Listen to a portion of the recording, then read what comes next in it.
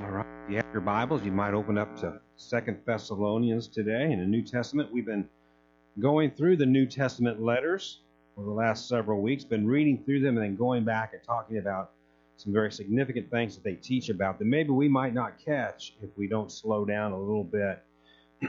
Today we're in Paul's second letter to the church of Thessalonica. This church was a church made up mostly of Gentile God-fearers, people who were not Jewish, but were worshiping God in the Jewish synagogues of the first century. And they had left the synagogue when they heard Paul preach the gospel of Jesus Christ, and they believed in Jesus. So they left the synagogues and went with him. So that's where we're at, okay? So let's take a moment. Let's just ask God to bless our time as we look at his word. Ask him to speak to us and speak to our hearts and lives, okay? Father, we thank you for this day. And thank you, Father, for the songs that we just sung. Lord, be glorified in your church, Cornerstone Southern Baptist Church. Be glorified in your church universal, all of the churches who believe in you, who follow you, who teach the true Christ, the true gospel. Be with each of these. Be with us who preach, those who teach, those who witness. Be with just your people who are part of the body. And just bless us all, Father. We pray for that through your word, through your Holy Spirit. We pray, Father, today that you would just guide and direct us and use me for your glory. I pray that, Father, you'll speak to me and to all of us who hear and watch, that, Father, you will teach us and strengthen our faith and guide and direct us. And maybe, Father, through this message, someone will come to saving faith in Jesus Christ. Lord, we know that is your work. That is your desire to see people come to know your Son, to know you as well. We ask for these things, Father, for your glory in Jesus' name. Amen. Like I said, they believed in Jesus, they heard the gospel, and they believed in Jesus Christ. What does believing in Jesus mean? I think today we have to be more careful about what we say about believing in Jesus. I think today, especially in America, we have to be more clear about what that really means, believing in Jesus. The early church believed Jesus died for our sins, not his, because he had none. That he died, but he overcame death and rose up from the grave. In 1 Peter 3:18, the Bible says, "For Christ died for sins once for all, the righteous for the unrighteous, to bring you to God. He was put to death in the body, but made alive by the Spirit." Not all churches are teaching that so much anymore. Many of them are focusing on other things. Some people think that Jesus rose up and overcame the grave so you could be healthy and well, so that you could have all the money you ever wanted, so that you could have things in this life, instead of eternal life with God. But that's not what the Bible teaches. That's not what the early church taught. In 1 Corinthians 15, verse 3 and 4, listen to this. "For what I received I pass on to you as of first importance, that Christ died for our sins according to the Scripture, that he was buried, that he was raised on the third day according to the Scriptures." So the first century church believed and taught in the death, the sacrificial death on the cross, the resurrection from the grave, for the sins of mankind. And for 2,000 years or more, Christians have staked their eternal destiny on these beliefs. And many of them have suffered for their faith in Jesus Christ. Paul preached Jesus suffered and died, was buried, and rose up from the grave, overcoming death, so that everyone who believed in Jesus, who he is and what he has done for them, would have eternal life and have a life-changing relationship with God now. Never do you see Paul talk about getting wealthy because of the gospel. Never do you see Paul talking about, well, you should never be sick. No Christian should ever be sick because you're saved. Never talks about those things. He focuses on the death, the resurrection of Jesus Christ. He talks about sin. He talks about our need for salvation. He talks about that's what Jesus died for, so we could be saved, so that we have that eternal, life-changing relationship with God. Now, many of us have heard this for a very long time in America. We've all heard that. We grew up in this, and to a certain degree, to a certain extent. But for first century Christians, for this church in Thessalonica, many of them had grown up in pagan homes. They'd never heard anything like what Paul talked about. And they'd become God-fearers, people who were Gentiles who were worshiping God in the synagogue. They worshiped through Judaism, so they didn't know anything about this salvation by grace. They didn't know anything about a sacrificial atonement and death on the cross or the resurrection. This was all new to them. And when they believed in Jesus, they began to experience persecution. almost instantly for their faith in Jesus Christ. So Paul wrote to the church in Thessalonica to encourage them to keep on believing in Jesus no matter what happened. That's the same task you and I have today. Well, our task is to get up every day, pray and talk to God and trust in Jesus Christ for our daily life. And trust in Jesus Christ for our eternal salvation. That someday when we pass over, when our lives are done in this world, that He'll accept us with Him in heaven. So when they believed in Jesus Christ, they began to experience that persecution, and we don't have that experience quite yet, do we? But we still have to believe. We still have to have faith. Paul, by the way, was a great example for them. He suffered as much or more than anybody else did for believing in Jesus Christ. We don't really grasp that. Believing in Jesus brings persecution. It certainly did in the first century. In this letter, point number 1 on your outline, in this letter, Paul said, God will deal with those who trouble His people. That God will deal with those who trouble His people. Let's read chapter 1. Chapter 1 goes like this. Paul, Silas, and Timothy to the church of the Thessalonians in God our Father and the Lord Jesus Christ. Grace and peace to you from God the Father and the Lord Jesus Christ. We always ought to thank God for you, brothers, and rightly so, because your faith is growing more and more, and the love every one of you has for each other is increasing. Therefore, among God's churches, we boast about your perseverance and faith in all the persecutions and trials you are enduring. All this is evidence that God's judgment is right, and as a result, you will be counted worthy of the kingdom of God, for which you are suffering. God is just. He will pay back trouble to those who trouble you and give relief to you who are troubled, and so to us as well. This will happen when the Lord is revealed from heaven in blazing fire with His powerful angels. He will punish those who do not know God and do not obey the gospel of the Lord Jesus Christ. They will be punished with everlasting destruction and shut out from the presence of the Lord and from the majesty of His power on the day He comes to be glorified in His holy people and to be marveled at among those who have believed. And this includes you, because you believed our testimony to you. With this in mind, we constantly pray for you, that our God may count you worthy of His calling, that by His power He may fulfill every good purpose of yours and every act prompted by your faith. We pray this so that the name of our Lord Jesus Christ may be glorified in you and you in Him, according to the grace of our God and the Lord Jesus Christ. Paul said God will deal with those who trouble His people. That God will handle that situation of persecution. That He will bring justice to that matter. Paul began this letter, as he usually does all of his letters, by personally extending to his readers God's grace and peace. I like that. We kind of skip over that, but I like that someone would write to me and say, hey, I want you to have God's grace. I want you to have God's peace. Well, then he jumps right into the reason why he wrote this letter. Look at verses 3 through 5 with me. Verse 3, we ought always to thank God for you, brothers, and rightly so, because your faith is growing more and more, and the love every one of you has for each other is increasing. Therefore, among God's churches, we boast about your about your perseverance and faith in all the persecutions and trials you're enduring. All this is evidence that God's judgment is right, and as a result, you'll be counted worthy of the kingdom of God for which you're suffering. Paul said he thanked God for them.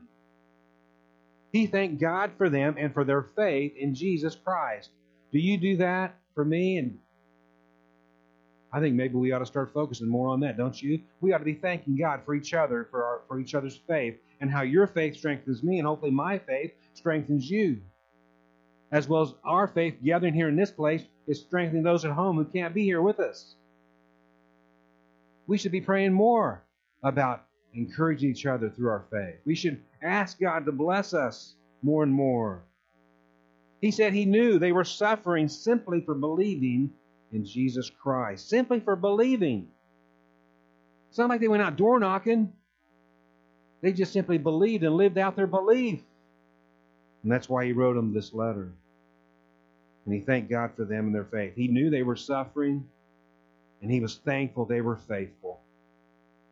You know, I'm so thankful for the church here at Cornerstone. We haven't been suffering persecution, but this coronavirus thing has got our country all messed up, right?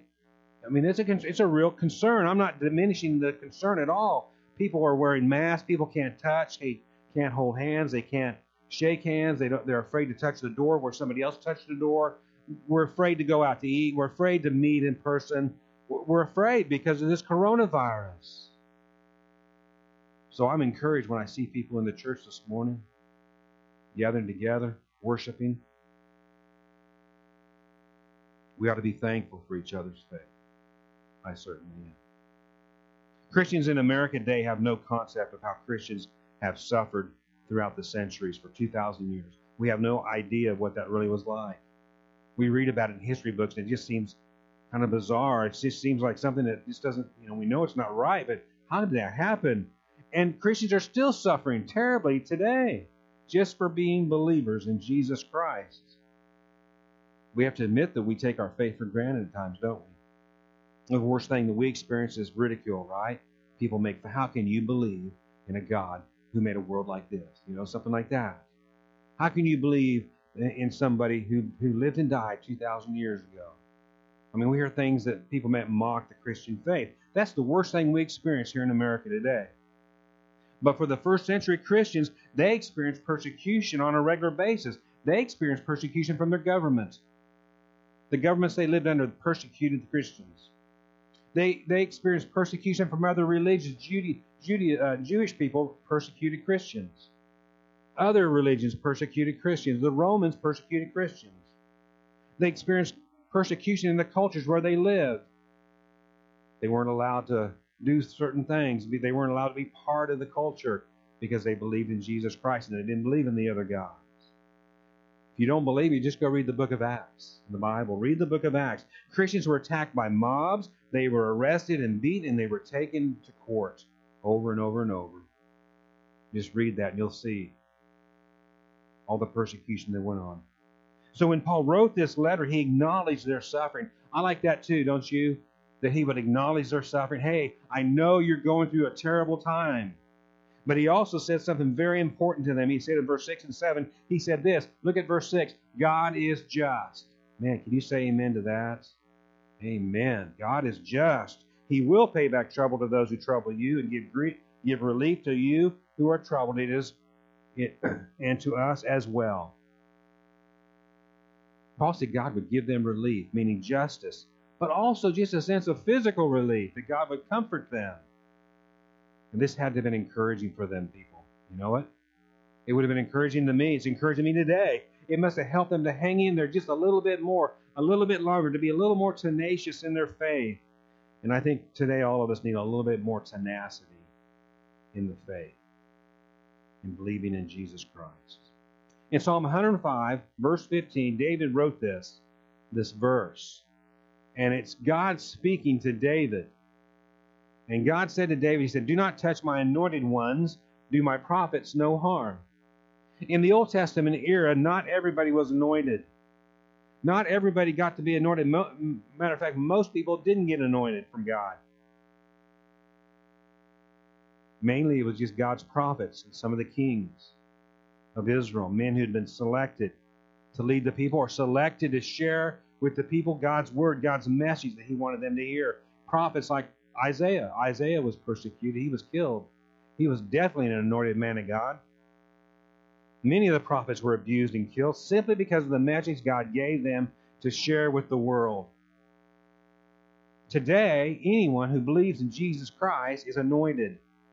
We're all anointed by the Holy Spirit. When we believe in Jesus Christ, when we accept Christ into our heart and life, when we truly do that, and we're born again, the Holy Spirit comes into us, He anoints us, and He seals in us. He becomes our seal and guarantee. So we're anointed. Men and women, all Christians are anointed by God for salvation. And still today, Christians are being persecuted around the world for their faith in Jesus Christ. Do you think that makes God happy? I don't think it does. Over and over He says that He'll be just. Over and over He says that He will pay back those who bring harm to His people. And Paul said God is just, that He will give His anointed ones relief, that God will pay back the people who trouble God's people. Look at verse 8 with me in chapter 1. It says verse 8, He will punish those who do not know God and not obey the gospel of our Lord Jesus. They will be punished with everlasting destruction and shut out from the presence of the Lord and from the majesty of his power on the day he comes to be glorified in his holy people and to be marveled at among all those who have believed. This includes you because you believed our testimony to you. And what Paul simply means by testimony is his witness, his sharing the gospel. Now, Paul didn't mean that God won't punish anybody until that day, because we do know that people are punished by God in this life and in this world. But on the last day, God's final judgment will be enacted. And those people who trouble God's people, those people who harm God's people, will suffer forever for the way they treated the church. In Hebrews 10, verse 30 and 31, we're told this. We're told, "For we know him who said, 'It is mine to avenge, I will repay.'" We know who that is, right? Who is that? That's God. God said that. "It is mine to avenge, I will repay." And again, the Lord will judge his people. It is a dreadful thing to fall in the hands of the living God. So I would say to those who persecute the church, those who even ridicule the church, be careful who you abuse. Be careful who you make fun of. Be careful who you trouble, because God will trouble you in return. We should never think, though, just because we live in America, that persecution will never come to us. Because we should never think that we're exempt from suffering for our faith in Jesus Christ, because someday it will come. It might not come today, it might not come tomorrow, but someday it's going to come. And what are we going to do when it comes? Are we going to be faithful like the Thessalonians? Are we going to be a witness and a testimony to the other Christians around the world, to our faith, to our relationship with God? Don't be discouraged if you suffer persecution. God is just. God is just. He will avenge. Then in chapter 2, he changes topics. Paul just slides right out of this idea of persecution. Now he goes into something else, and he began to talk about Jesus' return. And he's really focused here on the return here. So let's read chapter 2. He says, "Concerning the coming of our Lord Jesus Christ and our being gathered to him, we ask you, brothers, not to become easily unsettled or alarmed by some prophecy, report, or letter supposed to have come from us, saying that the day of the Lord has already come. Don't let anyone deceive you in any way, for that day will not come until the rebellion occurs and the man of lawlessness is revealed, the man doomed to destruction. He will oppose and will exalt himself over everything that is called God or is worshipped, so that he sets himself up in God's temple, proclaiming himself to be God.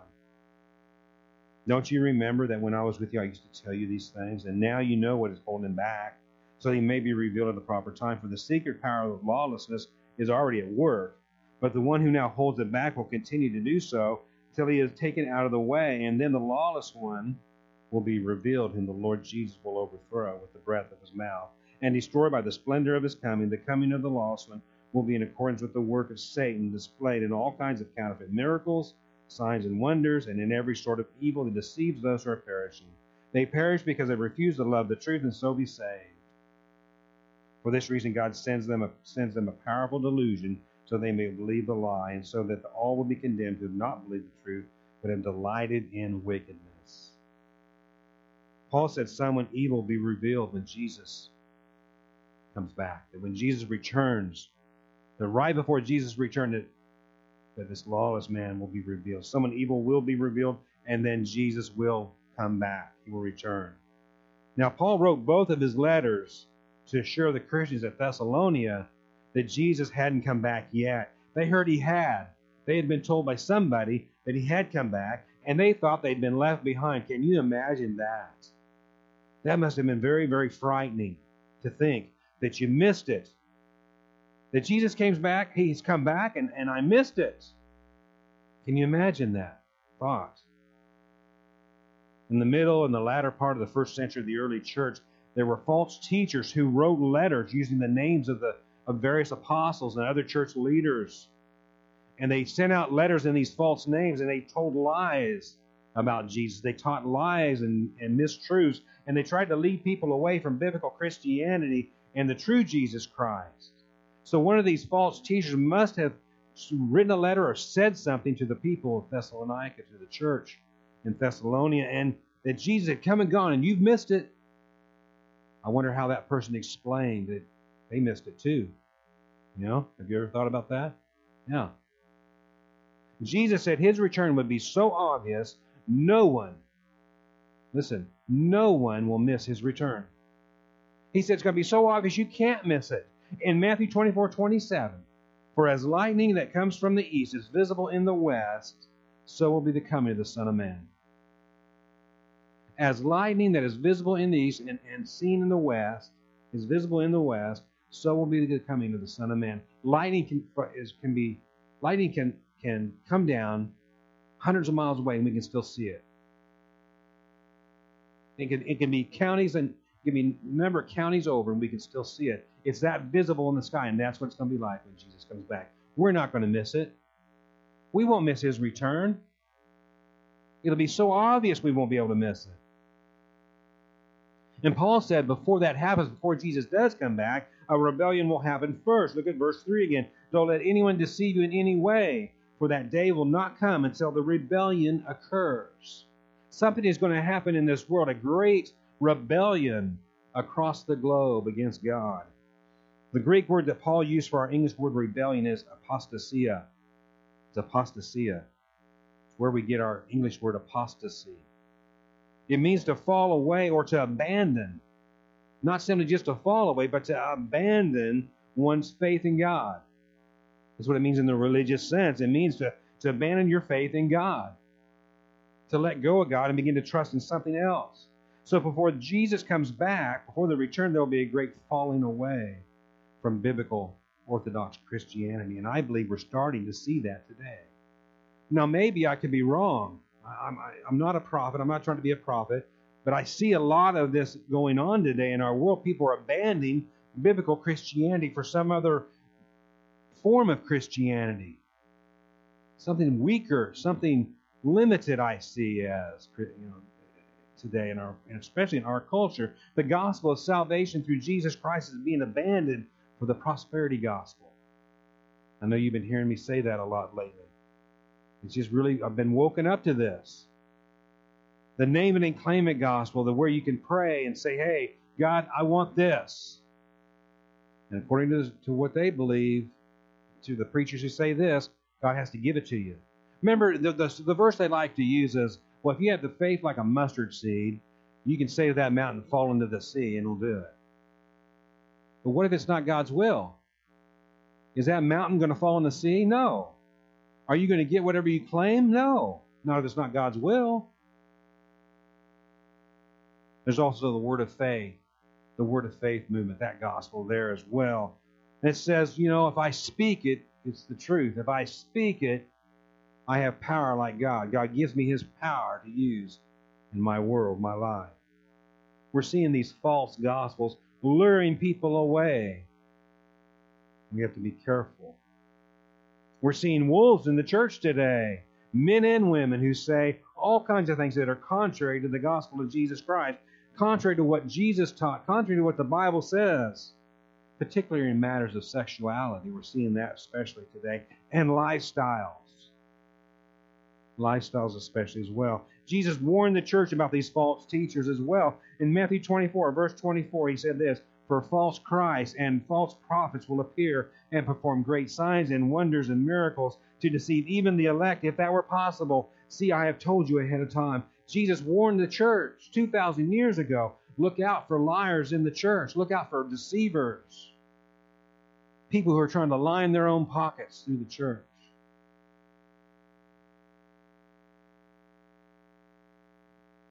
Paul said this rebellion, this apostasy, will reveal who that person is, that evil person is. Verse 3 and 4, look at that again.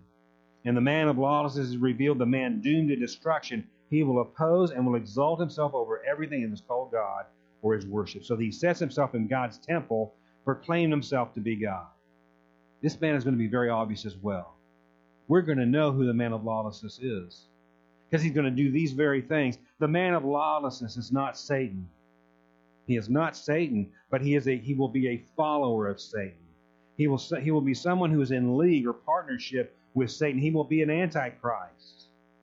The greatest antichrist the world will ever know, this man will be that antichrist. And he will be incredibly more evil than any other antichrist. You think Adolf Hitler was evil, Joseph Stalin was evil, Mao Zedong was evil? this man is going to be far more evil than any of those men. In John 17, verse 12, Jesus was praying to his Father in the Garden of Gethsemane right before he was arrested. And he referred to Judas as doomed to destruction. Remember that in John 17, verse 12? None has been lost except the one doomed to destruction, so that Scripture would be fulfilled. Jesus knew that Judas was the one who was going to betray him. He knew that Judas was the one who was doomed to destruction. Jesus knows now, today, who this man of lawlessness is at the end of time. Whether he's born or not, Jesus knows who the man will be. And he's warned us. He doesn't give us a name, but he gives us attributes and actions that this man will do, and we will know him by his what? By his fruit. Paul says he'll try to set himself up as God. He will oppose God himself in every way that he can. He will exalt himself even over God, the creator of the universe. He will seek to be worshipped as God. He will seek to set himself up, proclaim himself to be God. See, these are things that we can pay attention to and watch and look for in our lifetimes.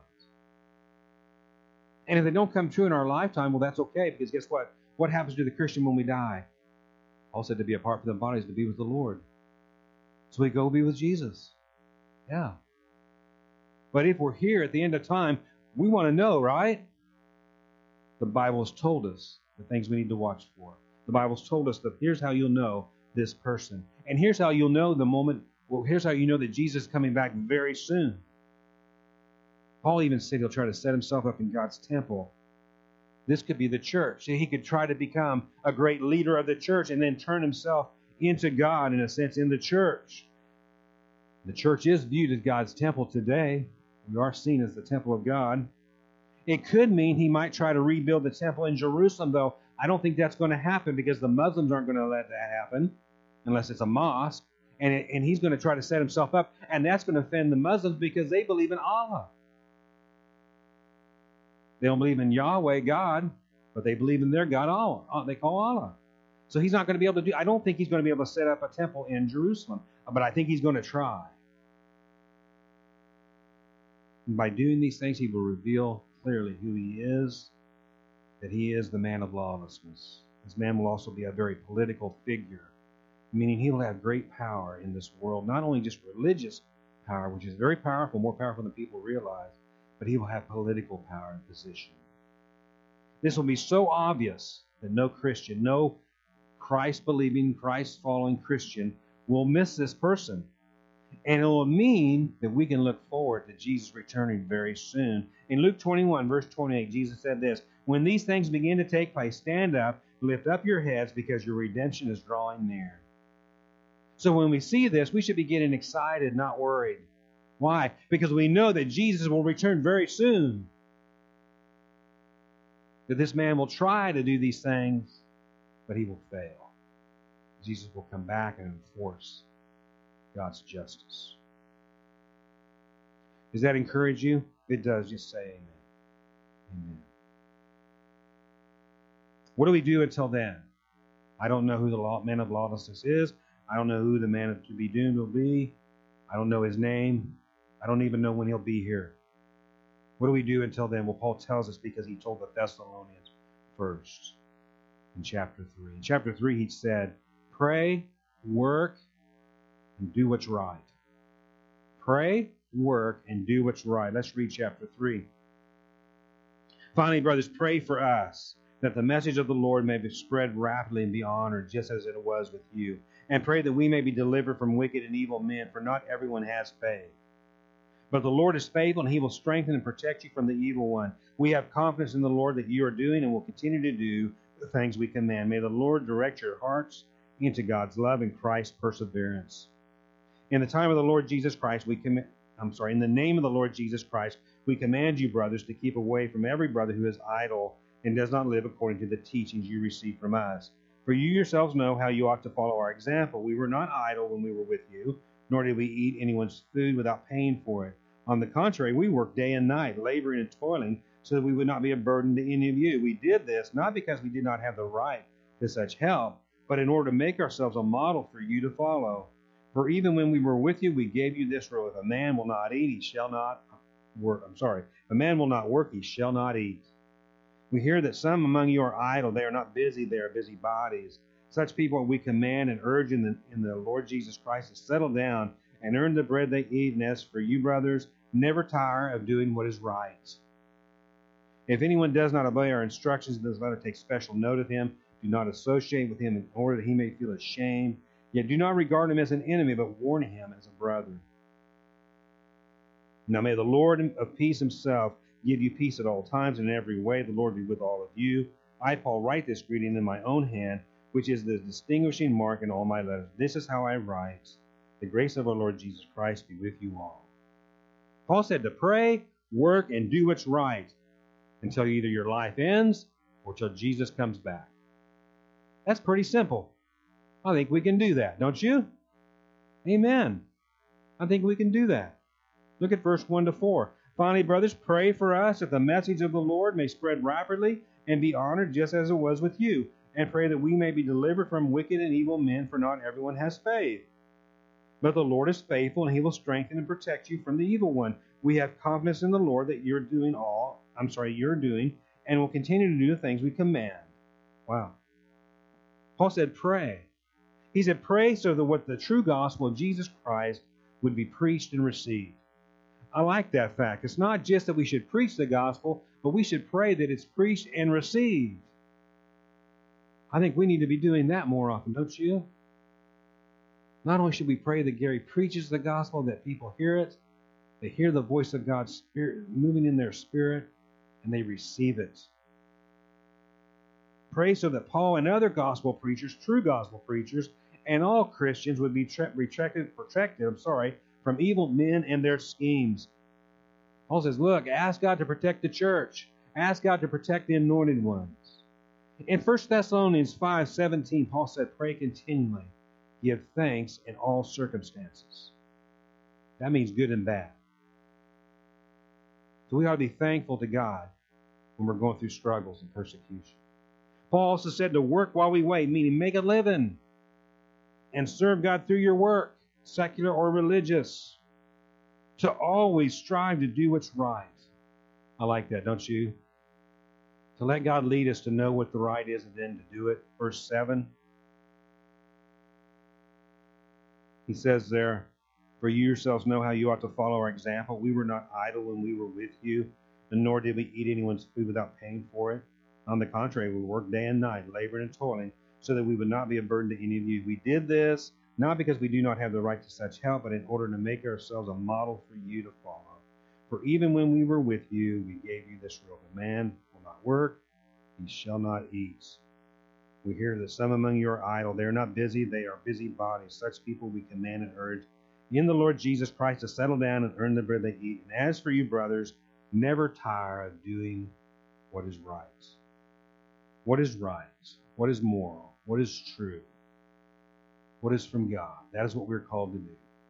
In all circumstances of life, whether in our church or in our workplace or in our homes or at the grocery store, we're trying to do our best to do what is right. Colossians 3, verse 23. Whatever you do, work at it with all your heart as working for the Lord, not for men, since you know that you will receive an inheritance from the Lord as a reward. It is the Lord Christ you're serving. So ladies, whatever you do, whether you're retired or you're working full time, you're working for God. You might be working for the state of Kansas or some business, but you're really working for the Lord because your witness is right there in the workplace or with your family or in the neighborhood. As we think about the Christian faith today and we look around at our culture today in the church, we could easily become discouraged. A lot of things that we're seeing in Christianity today is not that great. But if we stay focused on our relationship with Jesus, if we keep praying and serving God in whatever work He gives us to do, we won't be deceived and we won't be discouraged, or at least we won't be overcome by discouragement. In Job 36, verse 7, Job's friend Elihu said something wise about God. At least this is one wise thing that this man said about God, and I'm glad that it's in the Bible, aren't you? He said, God does not take His eyes off the righteous. He enthrones them with kings and exalts them forever. That's true. God does it. He doesn't take his eyes off of his people, the ones that he's made righteous through faith in Jesus Christ. He doesn't take his eyes off of us. I mean, he doesn't doesn't stop watching over us. He is always taking care of us, always watching over us. And right now, God sees what we do in his name. And he'll reward us for being faithful to him and to Jesus Christ, our Savior and Lord. Right now, maybe somewhere out there is watching this video on Facebook, or we'll watch it later today or tomorrow, whenever. And they might have a sense of God is speaking to them, and they don't know what to do. God's watching you. He's looking for you. He's drawing you, and he wants you to put your faith in Jesus Christ. How do you do that? Well, you must do it from your heart. You have to believe it. Amen, folks? Yeah. You have to believe this. That this is what God wants for you, and that this is what he's calling you to do. And all you have to do is just talk to God in a very simple prayer. Let's just bow. You pray for somebody right here. You all pray for somebody that you know who needs to do this. But if you've never given your life to Christ today, just pray this prayer with me. Dear God, I admit to you I'm a sinner. I acknowledge to you that I need the forgiveness only Jesus Christ can give. Dear Lord Jesus, please forgive me. Come into my life. Be my Savior today and every day. Amen. If you prayed that prayer, I hope you'll call me at 785-843-0442 or email me at cornerstonesbc@lawrence.com or yahoo.com, I'm sorry, yahoo.com. Let me know, and I'll be glad to send you information about what it means to be a Christian and how to follow up and keep going, all right? So right now, we're going to sing a song of invitation, allow anybody out there just to think about this prayer and to trust in God.